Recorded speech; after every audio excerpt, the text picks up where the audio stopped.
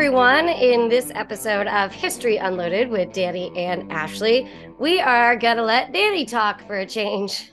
Do I not talk enough as it is? I don't know. But of course, before we started this podcast, Camila said that that's not possible for me. So we'll see how it goes. But And I Danny, believe what are we talking about today? we are talking about the Hunt Volitional Rifle. One of my, I don't know if, I guess it's one of my favorite topics. I do really like learning about this. The sources are kind of limited. And I kind of stole it from you because when I started at Cody, I had no idea what this was. And you were talking about this guy that was kind of important to lever actions named Walter Hunt. And I'm like, well, he's not Winchester. So does he really matter? I feel like so much of the Winchester story is not Winchester, right? Right? Yeah. You've Right. got Hunt, Jennings, Smith and Wesson. I like that they're one person, Smith and Wesson. You can only talk Right. about them as a unit. Henry, and then like there's like Winchester, but like really, let's talk about Bennett. Winchester is not okay. Like, fine, we used your name, but like Fine. Well, whatever. I mean, that's probably downplaying him a little bit too much. But yeah, there's like a solid like 15 years worth of the story. Well, maybe 10 years worth of the story that like doesn't involve him. And then the stuff that they're really famous for, like is the 73 obviously happens during his lifetime. So there's key moments in the company, but um yeah, it's there's a lot of players that it gets very well, and we'll talk about it today because there's a lot of names to keep track of. But before we get into the nitty gritty of the Hunt Volitional and its successors, I almost said predecessors, but that wasn't the right word. Danny, you came up with a really technical term that I saw during your ASAC presentation on some of the features of the Hunt and then the Jennings. And I would just like to put that out there so that everyone understands the full definition and the term that you used. Do you remember? It's going to be something stupid, isn't it? I don't even remember it exactly, but it was like to describe the bulbous feature, pot belly. Potbelly. That's right. That's it. That buildup was Jennings kind of has like it's got a little bit of a beer gut. beer gut, pot belly, and like the fact that you said it like a lot. It was multiple times, It's and to ASAC of all people. yeah. So Camila, Danny's giving like this real serious presentation to the American Society of Arms Collectors, which is like the preeminent arms collectors group in the country. I say that and probably make a lot of collectors mad. And it's just your typical like old guy party. And I'm in the back and I hear him say pot belly, like in a very serious, and you had an accent. Like I feel like your West Virginia roots came out. You're like the pot belly. Uh, and like from the back, I'm like on my phone sending emails and I'm like, bah! It was fantastic. But Danny's gonna talk now. What am I Great. I'm just going to talk unprompted for 45 minutes on the Hunt. Nobody Also, said 45 minutes, Danny. Nobody gave you that time slot. I just um as an aside, I really needed your chat GPT skills that we explored on the last episode when I was doing that transcript, which was trying to take my audio recording and then get that transcribed into like something useful and edited so that we could publish it in ASAC was a pain because I, as we've discovered on this podcast, I like to make up words and people also like to, well, and not people. Um, Maybe this is true for everybody doing transcription, but AI does not like the way I speak. It just AI doesn't even know you're real, Danny. that's true. It didn't know I was real, so no wonder it doesn't like how I speak. No. All right. So, So what are we talking about? we are talking, as we said several minutes ago, about the Hunt Volitional Rifle. The Hunt, for those of you wondering what on earth we're going on about, is what Ashley introduced to me, and I think most people that get into this would consider like the genesis of the Winchester rifle. So Winchester, now a household name, or at least quasi, like it's probably one of the most famous gun companies, sort of up there as like a well-known brand, even to people that don't know guns. It didn't just emerge out of a vacuum one day as this fully formed, repeating rifle.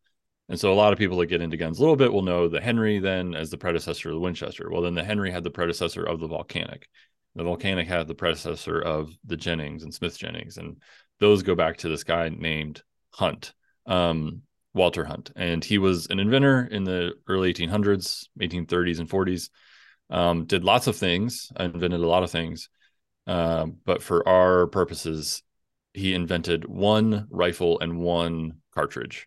So unlike John Moses Browning or some of the other famous Horace and Daniel, who actually already referenced, And Edwin, all these other folks that designed a lot of firearms or made that their career, he was just sort of a mechanical inventor that happened to make a gun. I would just like to make it aside that Edwin Wesson was a significant person that no one ever talks about. Just What about Frank? No, Oh, not Frank. oh, okay, not Frank Wesson, just Edwin Just Wesson. Edwin. Okay. Okay. And Walter Hunt again. also invented the safety pin. The safety pin. And that one is basically as it was, like the invention has not really changed. Like he invents it and the safety pin is still basically in the form he invented it. But it's kind of neat. You say lame. Yeah. Oh, I thought that was cool. How cool could safety pins be if people innovated them? I don't know. Maybe we would be doing this podcast from space if people. But thank God people modified the ammunition he created. Thank goodness. And really, probably the ammunition is more. I don't know. I don't know if the gun is more important because it gets the process rolling, or the ammunition is more important because it's the thing that lasts a little bit longer in his invention. But yeah, they're both pretty vital to this thing. It's kind of, I say that like they're separate inventions, but he patents them separately, but they get invented basically in tandem because one doesn't really go without the other. One doesn't work without the other. Yeah. Just like us. Just like a perfect. So who's the ammunition and who is the gun that doesn't really work? Oh, yeah. Loaded question. That loaded question. Hey-o. I don't. We'll let our the listener, can decide who that is. I was in viewers, and then that was gonna make Camila mad because I don't understand that there's not video to this. I don't know how podcasts work. It's fine. We'll get it eventually. Well, but I think, we had talked kind of offline about, excuse me. We had talked about the fact that there's kind of this overarching narrative throughout firearms history of things being developed before we realize, or like at least the foundations are being laid in technology before we even realize it. And I mean, a lot of things have come up recently, especially with the Supreme Court decision that came down last year. But we've even talked about it in podcasts with more simple things like, why American ingenuity is invented overseas, right? Like, everyone's like, oh, there's nothing more American than a bolt action, but that's not true. Yeah, and this is, I guess, one of the reasons that this story is interesting to me. And at some point, I'll actually tell the story. But because the bolt action, there's important American things involved with it. Like the most famous one to Americans, or the Model 70 is the rifleman's rifle, as it's known. There's a lot more influences outside the country on it, and all these, or like the American long rifle, that gets its roots from German gunsmiths. And I think one of the reasons this story is, like, all these firearms inventions tend to be cross borders and have a lot of connections. The M1 Garand actually being Canadian, for instance. But the lever action is like the one that I can think of. I'm sure immediately there will be another. The lever action is the one I can think of that is almost solely invented in the US and only really stays popular in the US. Yeah, I think we concluded that too. I don't even remember. That was like early on in our podcasting adventure. But I mean, it was kind of interesting that would we get in trouble by saying American ingenuity was invented overseas? But the lever action is pretty close to that. Although, I mean, I think do you think that there could be an argument made that like the early Lorenzoni, because it has a little bit of a lever Yeah. Not the same, but it Right. does have a lever to it. I don't think I'm making that argument necessarily, but there are components of that. I mean, I call Um, them proto lever actions in my article about this, which, if people want, I wrote about this topic extensively for the Museum's Nobody Journal, can see this. RMAX. Go subscribe. Ashley is doing, for those of you listening, because we don't have yours, Ashley is doing a wonderful job modeling a copy of RMAX right now, and it looks great because it's a great journal, and you should go subscribe. I really, the way you said that sounds like I'm wearing it. Like I made a paper dress out of Danny's article. Ashley's I patron made a club hat. this year by RMAX. Um, But but yeah, yeah, I like, mean that seems to be a running theme, and I think that the thing that's kind of interesting is I think a lot of people really downplay the intercommunication between countries, for pretty much all of American history, right, in terms of design. You think just because we don't have telephones that people aren't overseas, that travel's not easy, but, that people aren't, coming overseas or going back to Europe and learning about different things. I mean, Thomas Jefferson like lived in France for a right. while, and that's how he knew about interchangeable parts. But we're not even getting into that nightmare, Eli Whitney. Okay, we're not even gonna touch that today. Today, Maybe some other time. or the fact that like the revolution, all the parts that came from overseas and the influence of the Charleville musket, to the Americans, to the colonists that become the Americans, that becomes the United States of America. But I think people don't grasp that like you can communicate Right. Yeah. with other And countries. to use your favorite topic, people are very presentist about this. Um, Ooh, you know, Danny, go. since now communication's instant, we imagine it was just too difficult. And yeah, it did take longer and stuff was expensive and stuff was hard to do, but it happened. Like we constantly see this, the guns moved around, the ideas moved around. Um, even in small numbers, we think of this gun like, oh, there's only one. Could it really have been seen by somebody? Like people find out about things. There's publications, there are ways that this information gets out and this information gets disseminated, maybe not at the speed of the internet, but then they also don't have, I don't know, there's this information gets around. I don't know. One of the things I talk about in the article, and I'm not sure, I think it's unlikely, it's just really hard to say if Hunt would have known of things like the Lorenzoni, or the Cookson, as some of its makers were called, or the Kalthoff, or the Belton, or any of these other early sort of proto lever actions and early repeaters. I think certainly he would have known of some. It's just hard to say which because there's enough around. Yeah, because there You are. know, I mean, there's. I think I did a Flaterman's survey of by the time of the 1868 there were over 100 manufacturers, quote unquote, so like a lot of them were individual arms makers, right, but there were over 100 makers of at least 100 it was like 100. I stopped counting at 100. right, People that were making some level of repeating technology. right, So you may and not have known about one specific one, but you at least knew that if you were trying to get into the gun business, you knew that people were trying to make repeaters. That was kind right, of the cool repeaters, breech loaders. Those were kind of the and this change in ammunition were kind of the cool kids in the 19th century. And Hunt was just one person along those lines. I had something else to say, but it's escaped me. well, I Uh, had a segue from what you were saying anyway, so I'll just go there. okay, go. But and I think, yeah, whether Hunt knew about all of these or just some of these, I think it's probable he knew about some. And if he didn't, he was talking to people that likely did.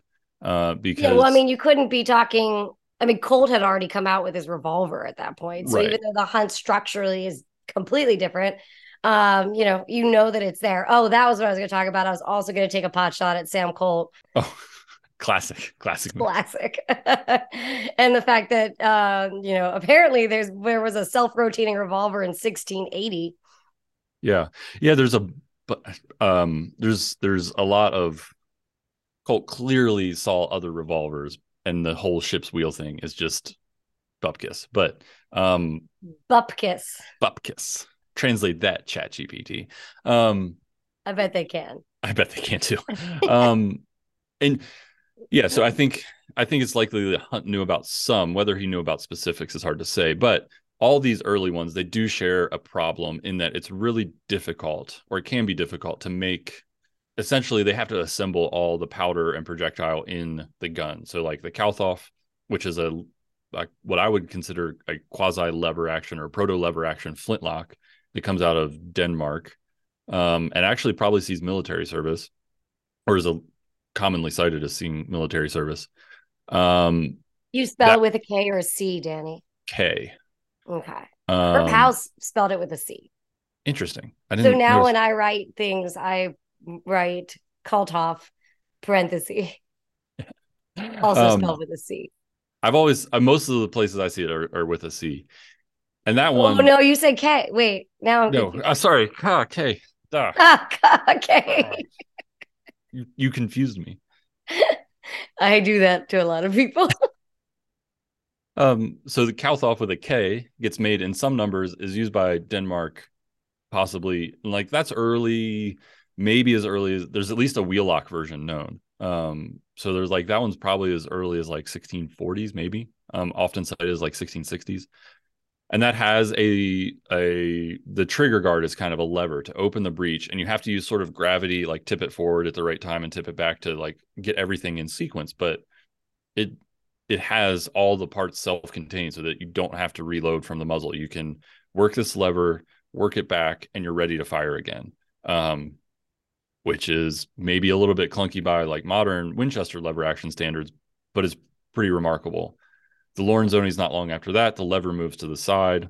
We have a Cookson in our collection, which is a Lorenzoni gun made by, very confusingly, there's a British Cookson and an American Cookson, and they're related, and they both made the same guns. Or were they the same person? There's a Maybe. Ooh, This is back to this that is like like Hiram your Maxim conspiracy conspiracy of, corner. yeah. We just said the same thing, didn't we? We did. Cookson is actually just a immortal who then appeared later as Hiram Maxim and that British guy. I was literally going to say that exact. Okay, we've been doing this too long. Too long. We've known each other too long. So there's If the you're not Cookson. familiar with what we just said, listen to Oh, one of our episodes. I don't yes. know which one, but we talked I about don't know this. either. We Yeah. talk about the conspiracy that Hiram Maxim was actually this like estranged British guy from who Hiram like, Stevens, Maxim, right? Not yeah, Percy. not Percy. Which is also confusing because there's anyways. So there's a Cookson's, that's another really well-known one.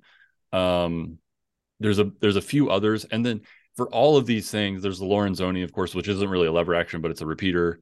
um and I think what people don't realize is like, Magazine oh, tag here's repeated. one of these made in a collection over here, or there's 10 of these made here. Like that might be the sort of person that brings it to light, but then it gets copied like all the time. So we have a gun in the collection called it's signed Dortlow, and we believe it's a German gunsmith, and it's dated 1683. um and it's a copy of, as best as I can determine now looking at it, it's really probably a copy of the Kauthoff. Like that is a Kauthoff. That's how it works, like the Kauthoff does. It's a little bit different, but it's, he clearly saw one of those and made it. Probably made some others for his customers, if enough of them. We got one in the U.S. somehow.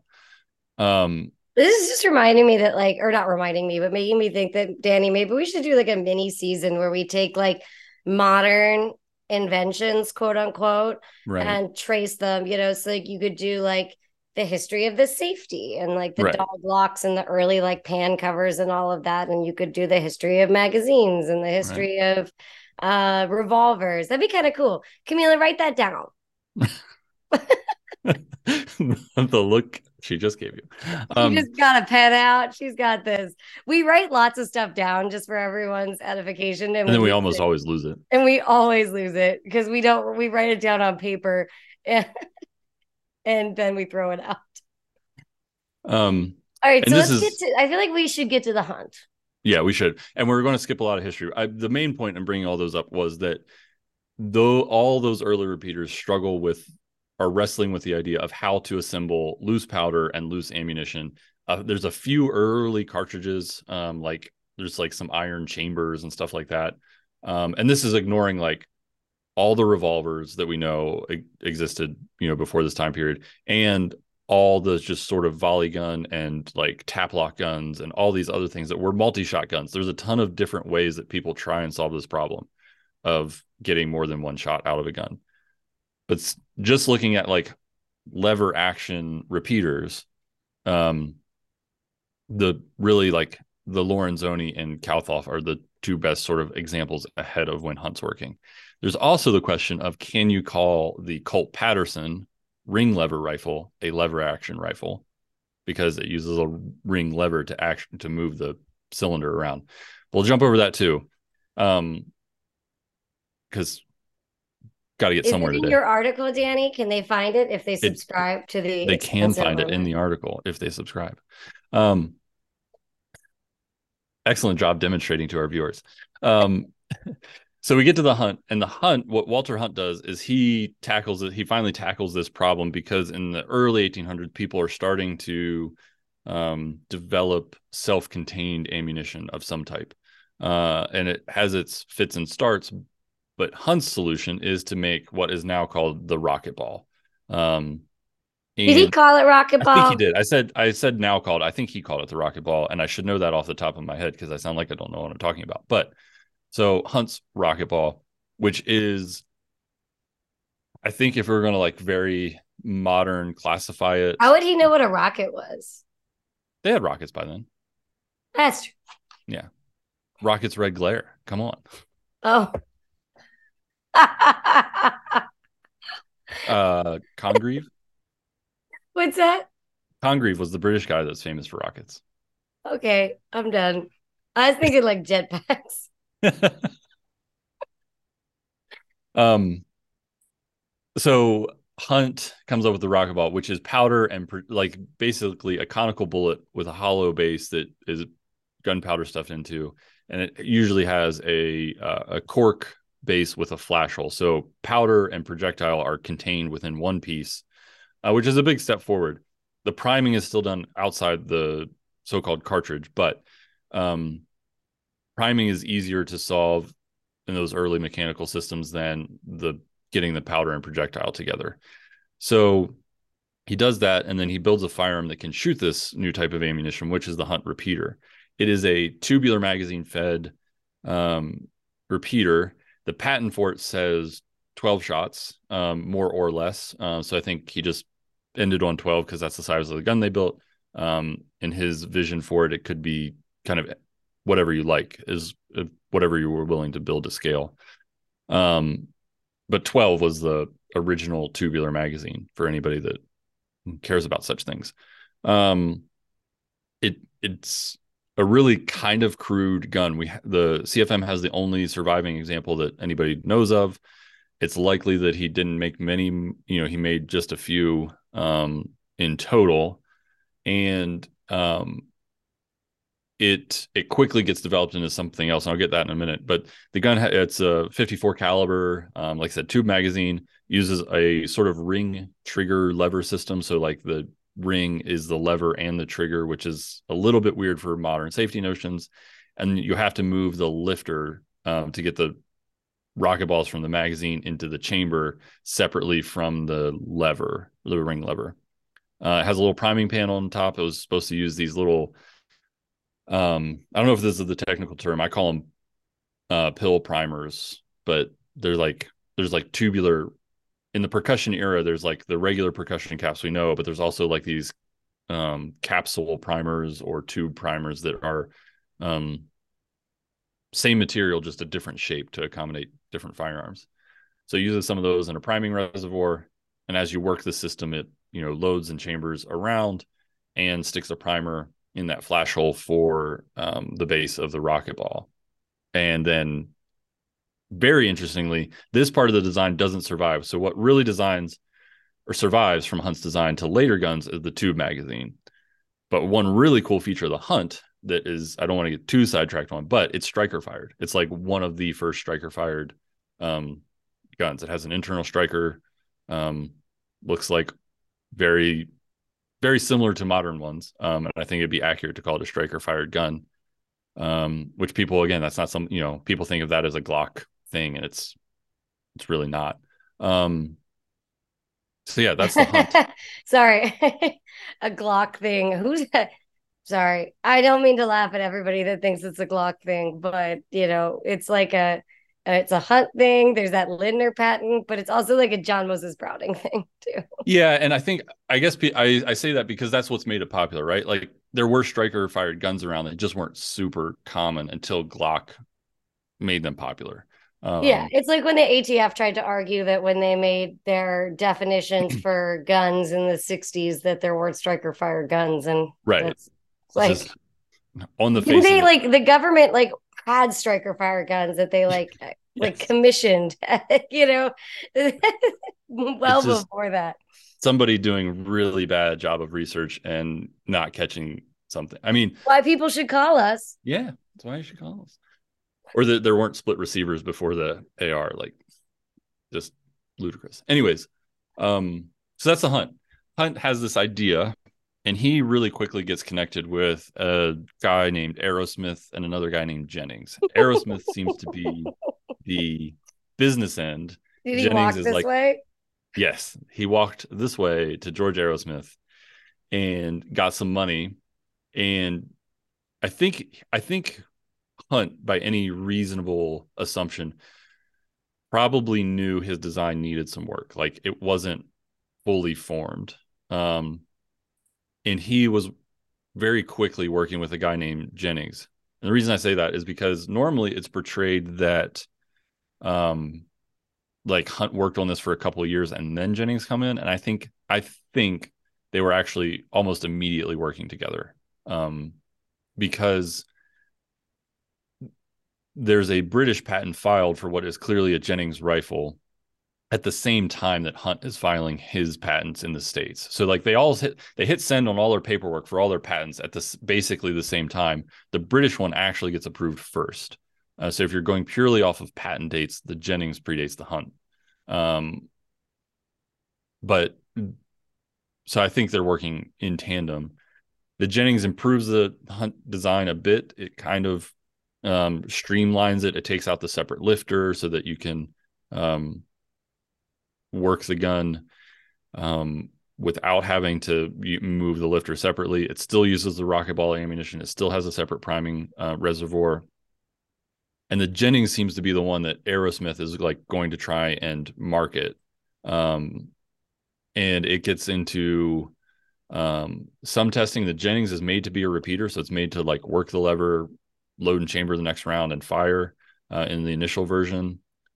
That one has some problems. I can't find very many surviving examples of the repeater. That one allegedly goes to a test with the U.S. military. And it also gets tested by this a Hungarian guy who I'm going to butcher his name, but it's spelled Kossuth, I think. Kossuth. I don't know. But he's like a Hungarian national that's sort of this viewed as like a freedom fighter, patriot kind of guy. And he travels the U.S. pretty extensively, and he's very famous in the U.S. Like at the time, a lot of people are taking interest in his cause, and so he travels. He's widely reported on in the States, and he travels, and because he's pretty famous that we know the Jennings gets tested because it's reported that he's out testing because he wants to bring some arms back to his cause effectively. So he tests the Jennings at one point. But there's also a lot of problems with the repeater. The mechanism to get rounds from the magazine to the chamber is finicky. And so they also develop a Jennings breech loader, a single shot. So they actually have something to sell, something more reliable.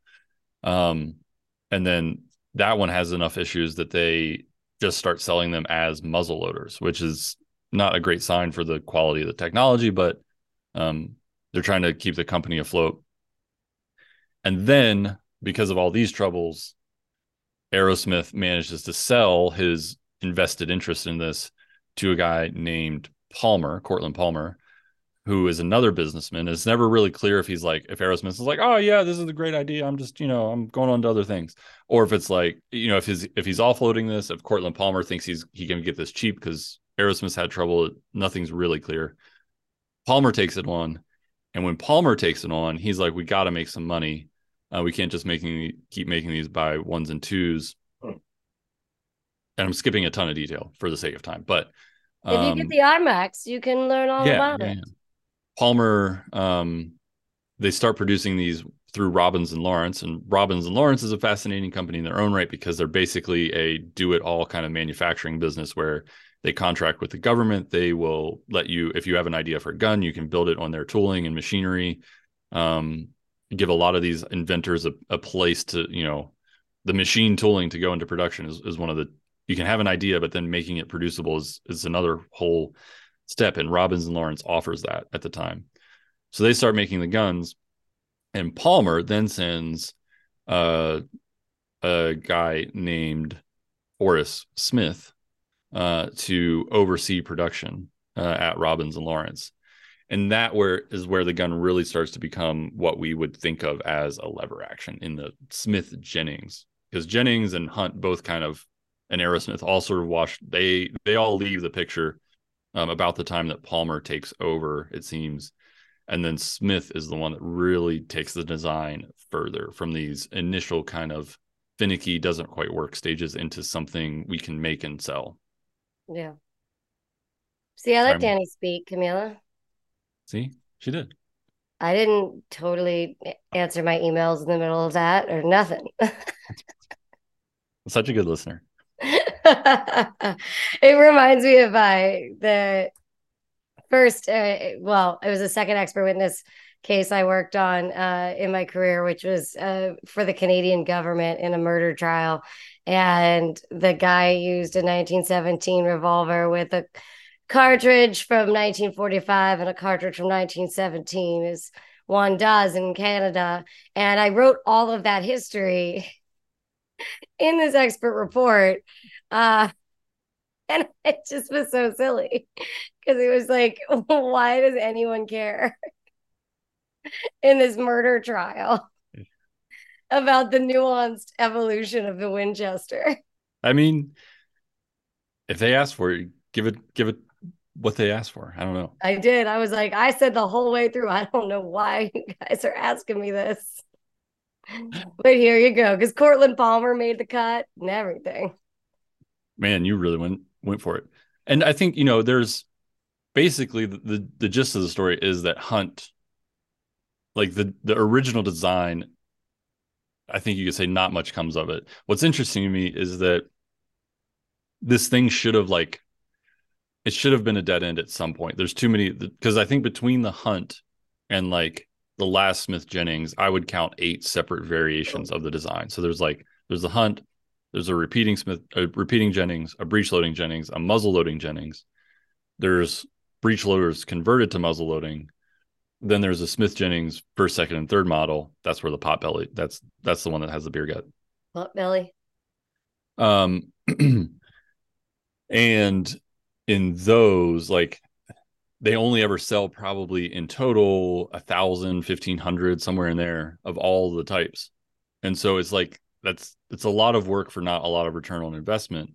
The guns do make it out there because there's people using them, because there's like outside the factory conversions and stuff like that. So they are getting used.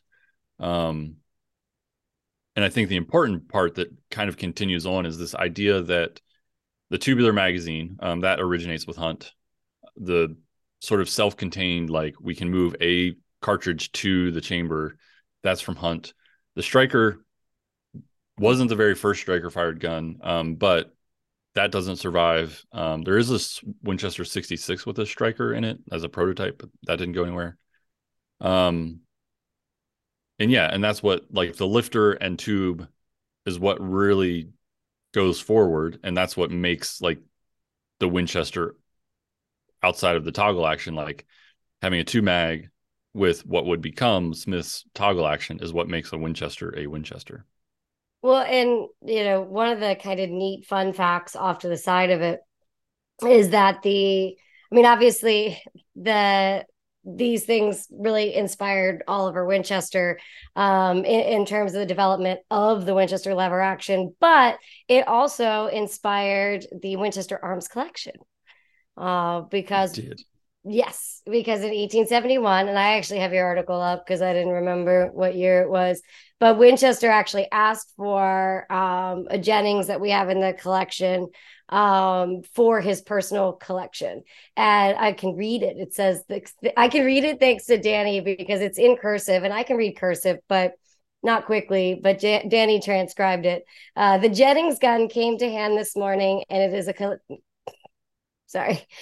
a connecting link in the history of our gun. I should like to keep it in my collection, which implies that there was a collection already, I think. And for this reason, we'll accept your proposition and give you one of our best sporting guns for it, which is interesting because that's 71. So it's early in Winchester history, and he's considering his firearms to be sporting guns. And maybe he's just being realistic because nobody wanted. His 66 is a military gun, except for the Turks, and we won't get into Dan's conspiracy corner on that one. One of our best sporting guns for it. And then it's ... because apparently Danny didn't want to translate anymore. If you have a few of the balls used in that gun, I should be pleased to have them. Yeah, that's a really great letter because there's so much to unpack. One, Winchester was intent on marketing sporting guns. Two, he had some idea of his own, like, of what brought his company to be. Like, he had I think Winchester often gets portrayed as like this really uninterested guy, and I just don't think that's the case. Like, because we have things that are patented to him, right? He has patents. He has a collection that he mentions, like, and he cares enough to like go and seek out his own company's history, and it's only like 15 years down the line. This is not that old, the Jennings that we have was probably made in like 51 or 52. So it's maybe 20 years down the line. But he has this idea of what enabled his company. So yeah, to me, it's really interesting for a lot of reasons. And that letter is really important. And then of course we know that his collection becomes the company's collection. So we trace our collection back to that letter, and he at least had it by then, so it implies he had it probably for a few years at that point. Yeah, and there's this, we talked about sort of the first half of the chain. There's the chain where Smith, working for Palmer, improves it to the Smith Jennings, but that one's still a little bit finicky, and so Palmer gets out, and Smith, who has probably met Daniel Wesson at Robbins Lawrence, they take the idea themselves and develop it into the volcanic, and that's where you get that true toggle link system, still using another development of Hunt's ammunition. And the ammunition is a little bit the downfall. The awkwardness of the pistols is a little bit the downfall of that endeavor, but they make a lot more volcanics than they do of the Jennings. And then Henry and Winchester buys that idea out, brings on Henry, and then really gets the gun that most people think of as the predecessor to the Winchester, which is true, but not the full story. No, that's like the Henry to Winchester story is like what you summarize in like high school history, right? Right. It's the really quick, tight, tell it in 30 minutes or less story. Yeah, and that might get a reference in like a Civil War class in high school or college, like, hey, the Henry was a really famous repeater in the Civil War, and it became the Winchester eventually, and like that's it. Just like the Sharps is a really famous repeater. Yeah, just like the Sharps. Oh, that man will never live that down, at least in my mind. How you can't forgive that. Somebody that claims to be a Civil War person that doesn't know the Sharps as a single shot is it's truly unreal. I mean, I say some stupid shit, but and I don't want to be doing this just for being pedantic sake, but the thing we're referencing is like, it's not just like somebody came in the museum one day and was like, oh, do you have one of those Sharps repeaters? Like, hey, you don't, maybe you're just learning about firearms. Sure. Like, let me show you some of the guns of the era and why that's not true. But this is like somebody claiming to be a Civil War expert. Yeah. And an expert on repeating firearms technology. But we digress. Look, Danny, we did an episode that was technically focused on guns, and I managed to ramble for I guess, yeah, I said technically, but I meant like technologically. I guess it works. We are pedantic very often. Well, thank you, Danny, for sharing a brief look into the early history of Winchester. And, we could continue to share that maybe Americans developed one thing for themselves. The lever action. I think you could call the lever action as like probably the quintessential American firearm. It does Yeah. see service, it does see use overseas, but it's developed here. It's most popular here. It's never super popular in Europe or other places. It gets sold in South America and Europe, but like the demand's always over here for it. So I'm going to call Yeah. that the quintessential American gun. American gun. That'll be my hot take for the I episode. like that, like Winchester, though, thinks their Model 70 is. Yeah. I, maybe I feel like that's something that like later collectors put on. Like Winchester just wanted a nice bolt action, and everybody's like, "It's the greatest bolt action." And you're like, "We were just selling a gun, man." Well, Winchester, I feel like probably like resented their lever action, as they got involved in like machine guns and all kinds of, anti-tank rifle design from World War I. They were probably like, oh my God, this again. Like, I get don't know. I over think they were kind it. of into it because they were always like some pushback in the company, like, "Oh, we're a lever action company." Like even into like the early 20s, like there's still some pushback that we make lever actions, not bolt actions. Like that's what we do. Living on a legacy until they went bankrupt in 1931. And then Olin's like, "No, you're going to make bolt actions. And Olin's like, we're going to make a lot of ammo. We're going to make a lot of ammo because Hear me out. Hear me out. The ammo is going to be that's always the what made your most predecessor the successful. money. So that's what we're making. And today, Winchester ammunition is Olin. Ta-da! Ta-da! History. That was see that we took that from the beginning to the end, didn't we? I'll count it. I'll allow it, counselor. I'm learning legal words now. Yeah. So any further questions, comments, concerns, crises about the hunt? Crises about the hunt. No, but I think that you should add a safety pin next to the hunt I in the probably should actually. exhibition That's a because good that actually idea. be kind of cool. It's almost like you curate things. Not anymore. I'm just the devil now. You have curatorial skill. I'm trying. I work on museums still, like a lot of them. Yeah, you're still working. Like, yeah, you don't get to say not anymore. You're still working on a bunch. I know it's kind of still like my number one client base, but people wouldn't assume that anymore about me. Anyways, I will go for you. I will put a safety pin by the hunt. You should just like not even like, okay, well, two things. One, I kind of want you to just stick it on like the ground, like the base of the case.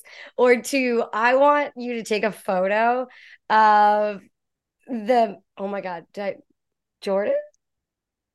Yes. Oh, okay. Sorry, my brain just shut off there. I want you to take a photo of Jordan's face when you tell him you need a mount for a safety pin. It'll be great.